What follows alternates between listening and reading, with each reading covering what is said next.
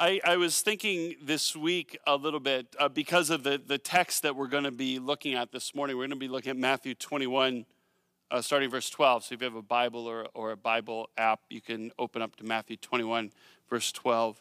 But I was thinking about the reality of protest in our world. I feel like, and maybe I'm wrong about this, but I feel like in the last number of years, the news has kind of maintained this continual story of protests. There are always, people protesting something in ways that I don't think was true 10 years ago. If I try and think back, I don't think it's the 60s, from what people tell me. I wasn't there, but kind of go back to Occupy Wall Street, right? People setting up their yurts on Wall Street or Bay Street or financial districts throughout the Western world to protest the economic disparity between the top 1% and the other 99% in culture. Or in the last couple of years, right, since Ferguson, the Black Lives Matter movement that is protesting what they perceive to be the unfair treatment of people of color by law enforcement officials, right? Just recently, we had the protests after the American election. And even this week, I don't know if you saw this, people burning the American flag outside of Trump Tower because Trump had tweeted something about, if you burn the American flag, you should lose your citizenship and go to jail for a year. And of course, the next day, people are outside of the Trump Tower burning their American flag. Like it's just this drivenness to protest. Of course, the Dakota Pipeline protest, the First Nations people protesting this pipeline running through this land, and the way that is unfolding is horrendous. But there's this continual urge in our culture right now to kind of do something public and something big, something to make a statement, to make your mark, and to be able to put your finger on something that's going on in the culture and say, this is not okay. And as I was thinking about the tax, I was thinking about that this week, I was kind of wondering, what would God protest? I mean, for sure, God would protest some of those things, but what would God protest? We're in the second week of this series called Magic Kingdom, where we're exploring a trio of stories where Jesus kind of goes public for the first time to announce that he is the king that God has sent into the world to bring his kingdom into reality. Now, the word kingdom, God's kingdom, by the way, whenever we say God's kingdom, I know we use that phrase a lot. All we really mean is what the world would be like if God were allowed to be in charge, if Jesus were allowed to be in charge, which I believe the world would be a place that's filled with peace and hope and joy and love if God were allowed to be in charge. And basically the whole point is that's what Jesus came to do. He came to make the world the kind of place it would be if God were allowed to be in charge. If people would stop undermining what God is trying to do by making terrible decisions about life and community and so on. And so Jesus announces that he's the king that's come to bring God's kingdom into the world. But it's a very different kind of kingdom than what anybody of his day was expecting. That's why the logo is all like upside down. I walked into Welland last Sunday morning with my oldest daughter. Hi, Welland. And my oldest daughter walks in and the logo's on the screen and she does one of these. She's like, hey, Disney World is upside down. And I was like, yes, that's exactly it. That is exactly it. That what Jesus came to do is like Disney World, but upside down. Right? Came to create the happiest place on earth, but to do it in a Jesus-y way. And so he comes riding in as the king in last week's text, and everybody thinks he's going to ride in on a white horse and kick butt and take names and run the Romans out of town and claim his throne and usher in this golden age of prosperity and peace. And it's not what Jesus does at all. He comes into Jerusalem, and instead of fighting the Romans, he surrenders to them, and instead of defeating them, they crucify him on a cross. And the kingdom comes through Jesus' death and resurrection in ways that nobody could have predicted. It's just what Jesus came to do in so many ways is so different than anything we would have ever expected. And the question we asked last week was, would you still lay your life down in front of Jesus and let him be king? Would you submit your everything to Jesus, even if it turns out to be nothing like what you imagined. Well, we pick up the story, like I say, Matthew chapter 21, verse 12, where Jesus is now in the city of Jerusalem. And it says this, it says, Jesus entered the temple courts.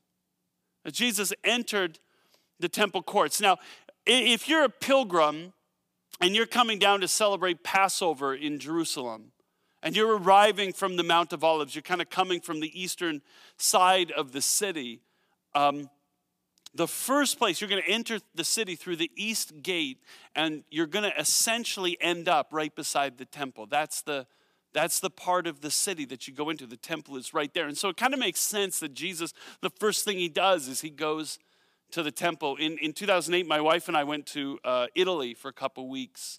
And we were going to end our time in Italy, in Rome. That was, of course, where we flew in. And so on that first day, we flew in, threw our stuff in the hotel. And the first thing we did is walk down to the Colosseum. We had no plans to see it, no plans to tour it.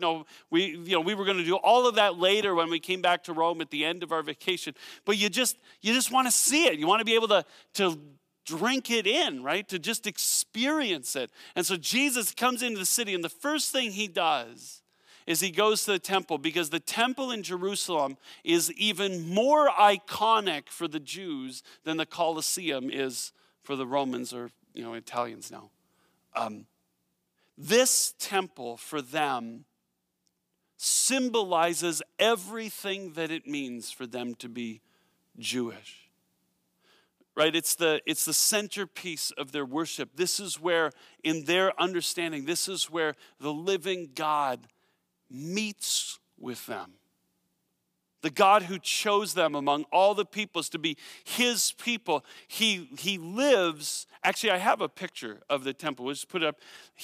You can see right in the middle that complex there, that there's the building there, and it's got an outer courtyard with the wall around it. The Jews believe that God lived right there inside that building, inside the sanctuary. There's kind of a back room that the presence of God, this is where the Jews believed that the presence of God was most keenly experienced. And then you've got in the outside of that building, there's a wall, and on the towards the building side of that wall is the courtyard of the priests. That's where men and priests could go. And then there's the courtyard of the women, and then the big wide open space inside the grounds there. That's called the courtyard of the Gentiles. That's where the Gentiles, if you weren't Jewish, you were allowed to go in, but you were only allowed to go in that far. And if you wanted to participate in worship, you could participate, but only in that space. Right? And so Jesus, he goes first to the temple because the temple is the center of everything for the Jews.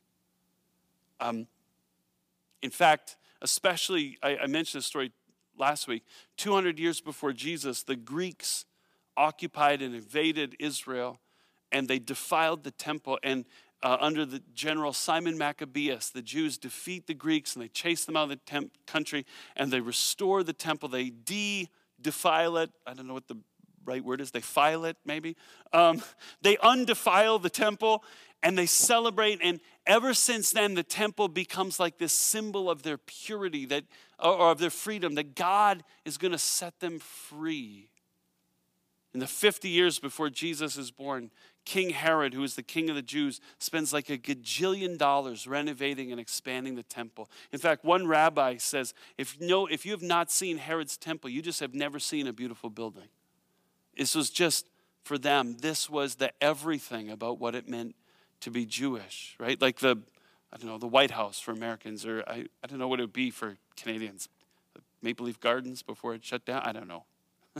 I'd have to ask somebody who cares about the Maple Leafs. It's not the ACC. But anyway, this is the place, right? But more than that, Jesus goes to the temple because that's what kings do. Jesus just claimed to be the king that's bringing God's kingdom. And in the Jewish way of thinking, the king and the temple go together.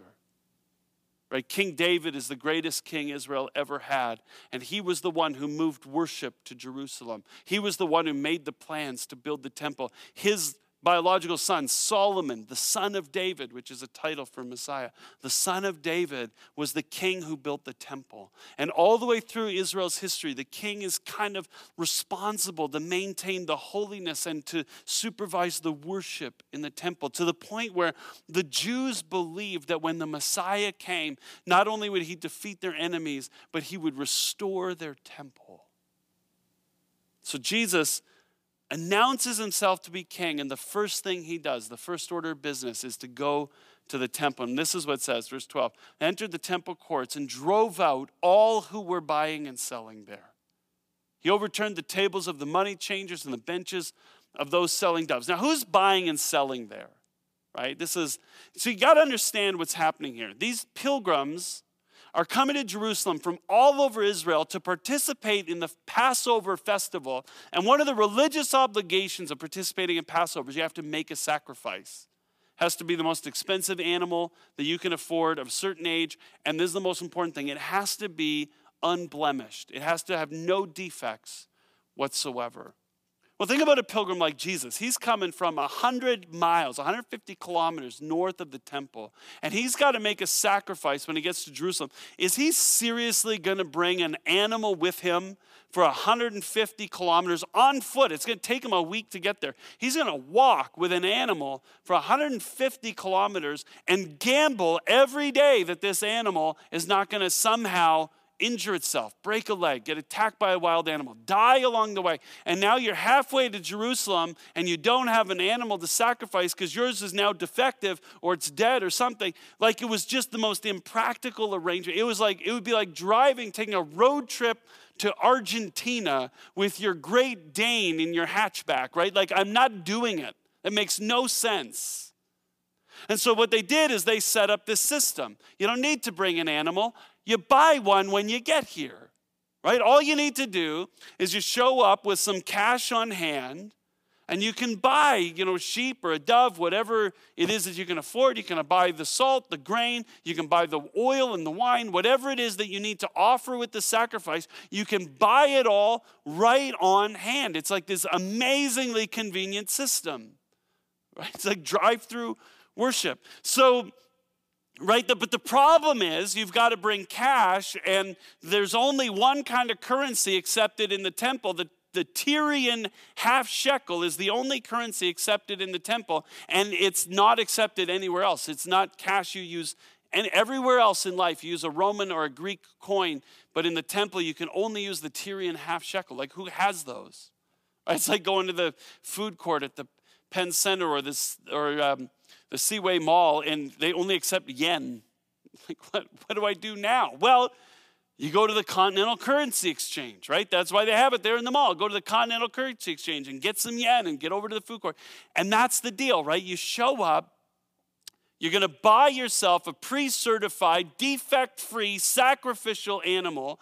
But before you do that, you got to convert your currency into the temple currency, the Tyrian half shekel, so that you can pay your temple tax, because Passover time is tax time. You pay your temple tax, and then you buy your sacrifice, and you take it to the priest, and he offers it to God, and then you have your party, and that's what it meant to celebrate Passover. In the year that Matthew tells this story, or this year that Jesus does this, or a year or two earlier maybe, the high priest Caiaphas gave permission to everybody to move all of that financial business from outside the temple into the courtyard of the Gentiles. Says, it makes no sense that you got to come into the city and then go over there and exchange your coinage and buy your animal and then bring it all the way back here and sacrifice it here. So he said, why don't we just set up shop right here in the courtyard of the Gentiles? So all the vendors move their booths into the courtyard of the Gentiles. And Jesus walks in to the courtyard of the Gentiles and is struck with this scene, right? It's just chaos. The gospel according to Mark says that Jesus started immediately kind of preventing people from walking through the courtyard. Everyone's walking around carrying stuff, like people are restocking tables and moving cash boxes and bringing animals here and there. The whole place has the feel of like a back shop warehouse, right? People are moving around and getting work done, and Jesus is making everybody stop. In the gospel according to John, it says that he flips over the tables and he sends the coins flying, and he fashions a whip out of rope, and he drives the animals out of the temple, and he starts yelling at the vendors, "Get out of here, stop turning my Father's house into a market." Like, Jesus is furious. Jesus stages a protest, right? I don't think this is just Jesus losing his cool. This is Jesus, and although he is angry, I think, but this is Jesus intentionally engaging in a prophetic protest, intentionally engaging in this behavior to draw attention to something that he wants to put his finger on as a significant problem in Jewish culture. And so he flips over the tables and he's kicking over people's chairs, and he basically is trying to drive everybody out of the courtyard of the Gentiles. And here's why. Verse 13. This is what Jesus says. He says, "It is written," he said to them, "My house will be called the house of prayer, but you are making it a den of robbers." Jesus basically quotes two Old Testament prophets to explain why he's so angry at what he finds in the temple, why he launches this public protest of the buying and the selling and the currency exchange. And the first thing he says is, this space is supposed to be a house of prayer. That is a quote from an Old Testament prophet named Isaiah, somebody who prophesied and wrote about 800 years before Jesus. And he's quoting from Isaiah chapter 56, which is a part of Isaiah's prophecy where Isaiah is predicting what the kingdom of God is going to be like, what things are going to be like after the Messiah, the King, shows up and begins to bring healing and restoration to the world, that begins to make the world the kind of place that God always wanted the world to be. And in Isaiah 56, Isaiah talks about what life is going to be like in the temple when the King comes. And this is what he says. I'll start in verse 6. This is a longer section out of which Jesus quotes. But it says in verse 6, "And foreigners who bind themselves to the Lord to minister to him, to love the name of the Lord and to be his servants, these I will bring into my holy mountain," which is the temple, "and give them joy in my house of prayer. Their burnt offering and their sacrifices will be accepted on my altar. For my house will be called a house of prayer for all the nations. The sovereign Lord declares, he who gathers the exiles of Israel, I will gather still others to them besides those already gathered." Isaiah says this is what's going to happen when the Messiah comes. What the Messiah is going to do is he's going to turn the temple into a place of prayer. And not just prayer for the Jews, not just prayer for the people who already go to the temple to pray. The temple is going to be a place where everybody is welcome. You read the longer passage still, the whole chapter, and Isaiah talks about how eunuchs will be welcome in the temple area. The Jewish law says that eunuchs are not allowed in the temple because of the ways their body and their personhood is broken. They're too broken to be in the temple. Foreigners are allowed in the temple. Remember I said the court of the Gentiles, that large courtyard, that was the only place that somebody who wasn't a Jew was allowed to go. And Isaiah says, no, not when the Messiah comes. When the Messiah comes, Gentiles will be invited into the temple, and they will sacrifice, and God will be pleased with their sacrifice. He talks about those who are exiled, who are scattered, those who have drifted away. And basically, and saying they're going to be invited back. They're going to be brought back to the temple, into the presence of God. Basically, what Isaiah is saying is when the Messiah comes, the temple is going to become a place for the broken, a place for the scattered, for those who have drifted away. It's going to be a place for the outcast and the outsider and the backslider. It's going to be a place for everybody. Everybody will be welcome to come to the temple because it's going to be a place for prayer. Right? That's what the temple is for. It's a place of prayer. They go to give sacrifices, but sacrifices are kind of the external symbol. Prayer is the inner reality. What God wanted was not animals on an altar. What God wanted was for people to pray, for people to be in a relationship with him. That's why those, there were twice a day, there were sacrifices for the whole nation made at the temple, one in the morning and one in the afternoon. And those who couldn't be at the temple for those sacrifices would stop whatever they were doing at that moment of the day, wherever they were, and they would pray to join in with what was happening in the temple. Isaiah says this is what the Messiah is going to do. The Messiah is going to create a space in the presence of God for the broken, for those who've drifted away, for the outcast and the outsider and the backslider, where everybody is going to have a space to pray, to be in relationship with God, to be in the presence of God. That's why Jesus is so angry. This court of the Gentiles is the only place that they have to come and to pray. And imagine, Jesus said this is supposed to be a place of prayer, not a place of business. Imagine coming into that space and trying to pray, and as your head is bowed, your eyes are closed or whatever, they stood actually with their eyes facing heaven, and you're trying to pray and people are yelling all around you. I need 2 more sheep over here, and people are bartering back and forth, and folks are walking by, stocking tables and chatting with each other, and there's a sound of animals, and it's all the commotion of an open air market,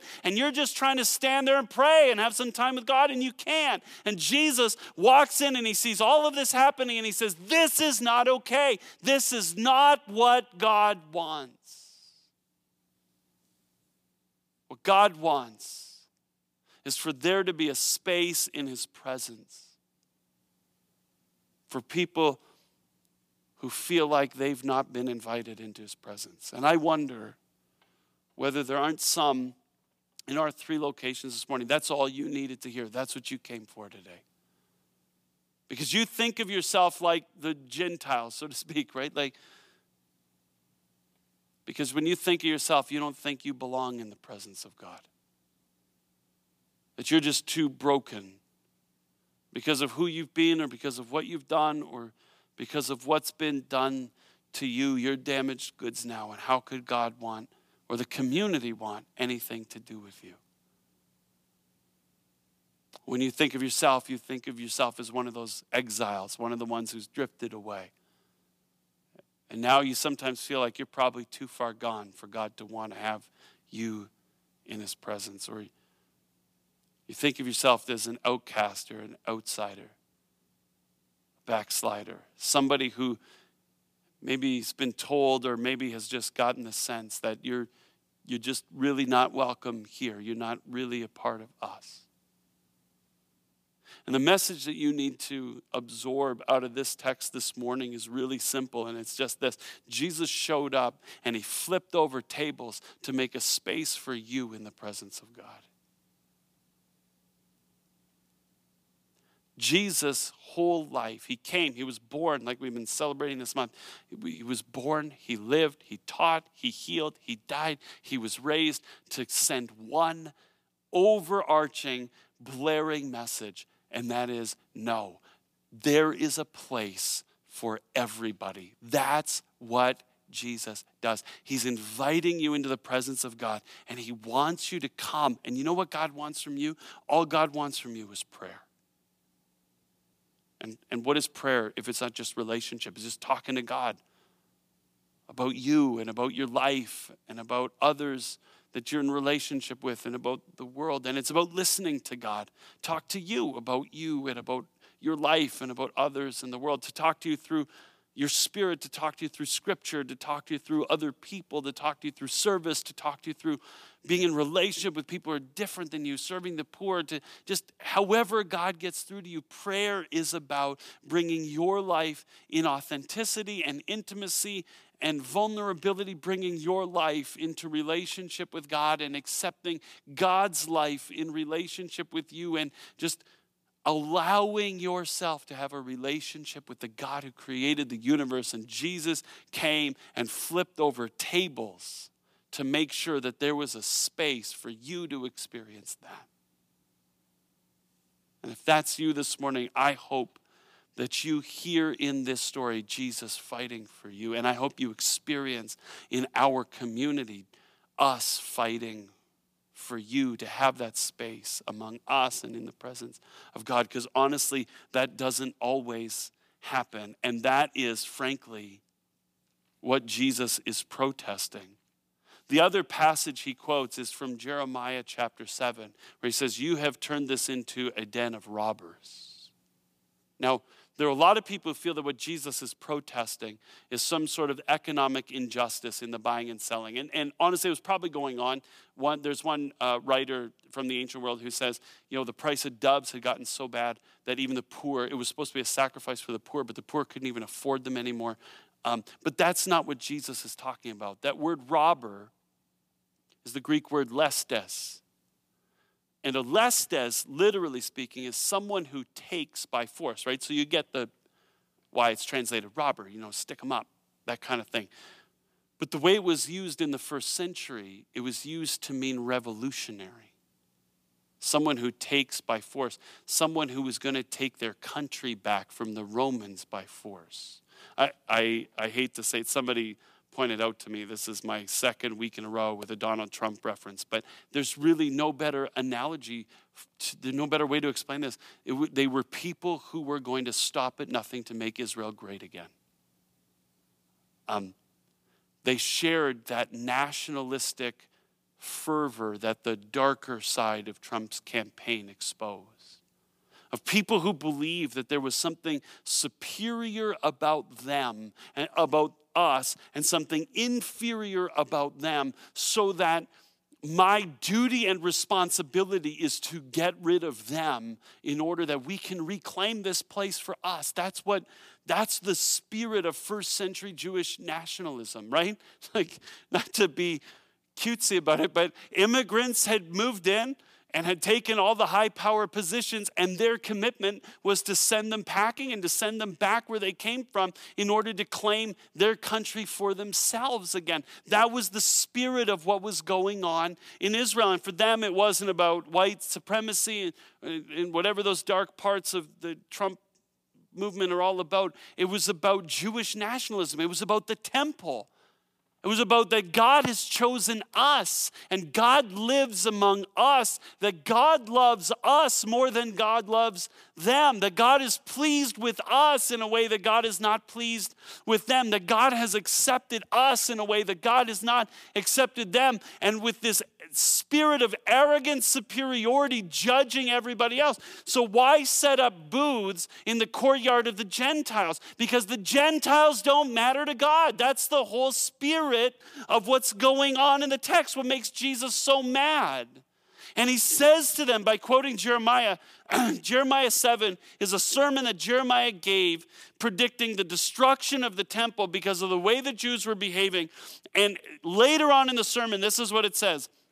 Verse 14, therefore, what I did to Shiloh, which was the first place the Jews worshipped in Israel, and it was destroyed by God's enemies, I will now do to the house that bears my name, the temple you trust in, the place I gave you and your ancestors. I will thrust you from my presence, just as I did to your fellow Israelites, the people of Ephraim, way back when. Jeremiah, Jesus is saying to the Jews, quoting Jeremiah, he says, you think that you're so close to the heart of God. You think that God loves you and accepts you and embrace you because you do all this religious stuff, because you're living this religiosity, because of your theology, because of your behavior, your supposed godliness. You think you're doing everything to impress God. And guess what? Your heart for them, actually your heart against them, betrays just how far you are from the heart of God.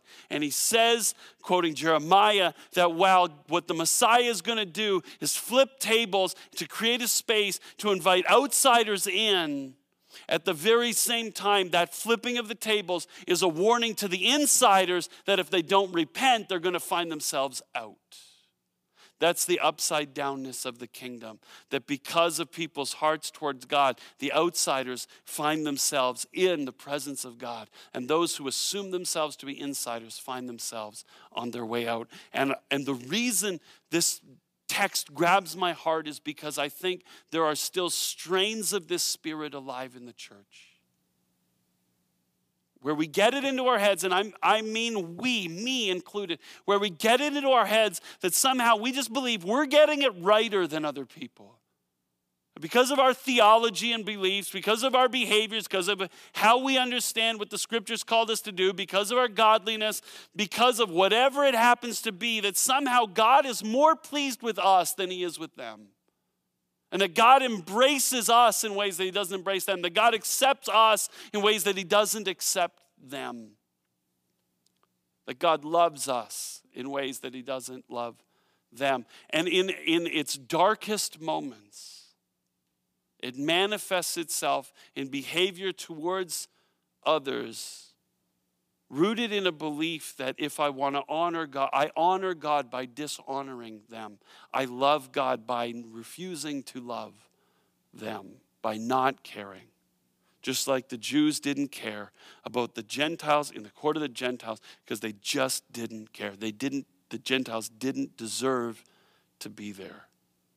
And Jesus flips over the table as a warning to the Jews to say those who live with that kind of superior attitude that says God loves us in ways that he just doesn't love other people because of what we've done. If that's your heart attitude, Jesus says, you just are so far from the heart of God. But every warning of judgment is an invitation to grace. It's an invitation to repent.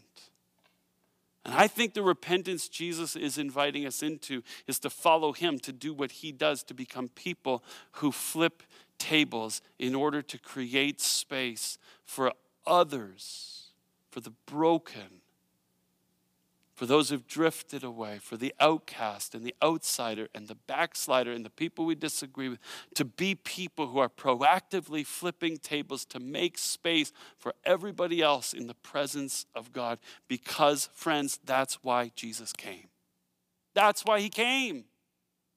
To create space for all of us in the presence of God so that we can pray, so we can come to him in relationship. We can give ourselves to him and receive himself in us. That's what Jesus was all about, his life and his death and his resurrection, which we're going to celebrate this morning in taking the Lord's Supper together. The Lord's Supper, communion, celebrates two things for us this morning. As you come and receive the elements, and you'll receive instructions about how to do that in just a minute. But as you come and receive the elements, there are two things I want you to be taking into your spirit. Number one, Jesus did this for you. Jesus came and he lived and he died and he was raised in order to flip over tables.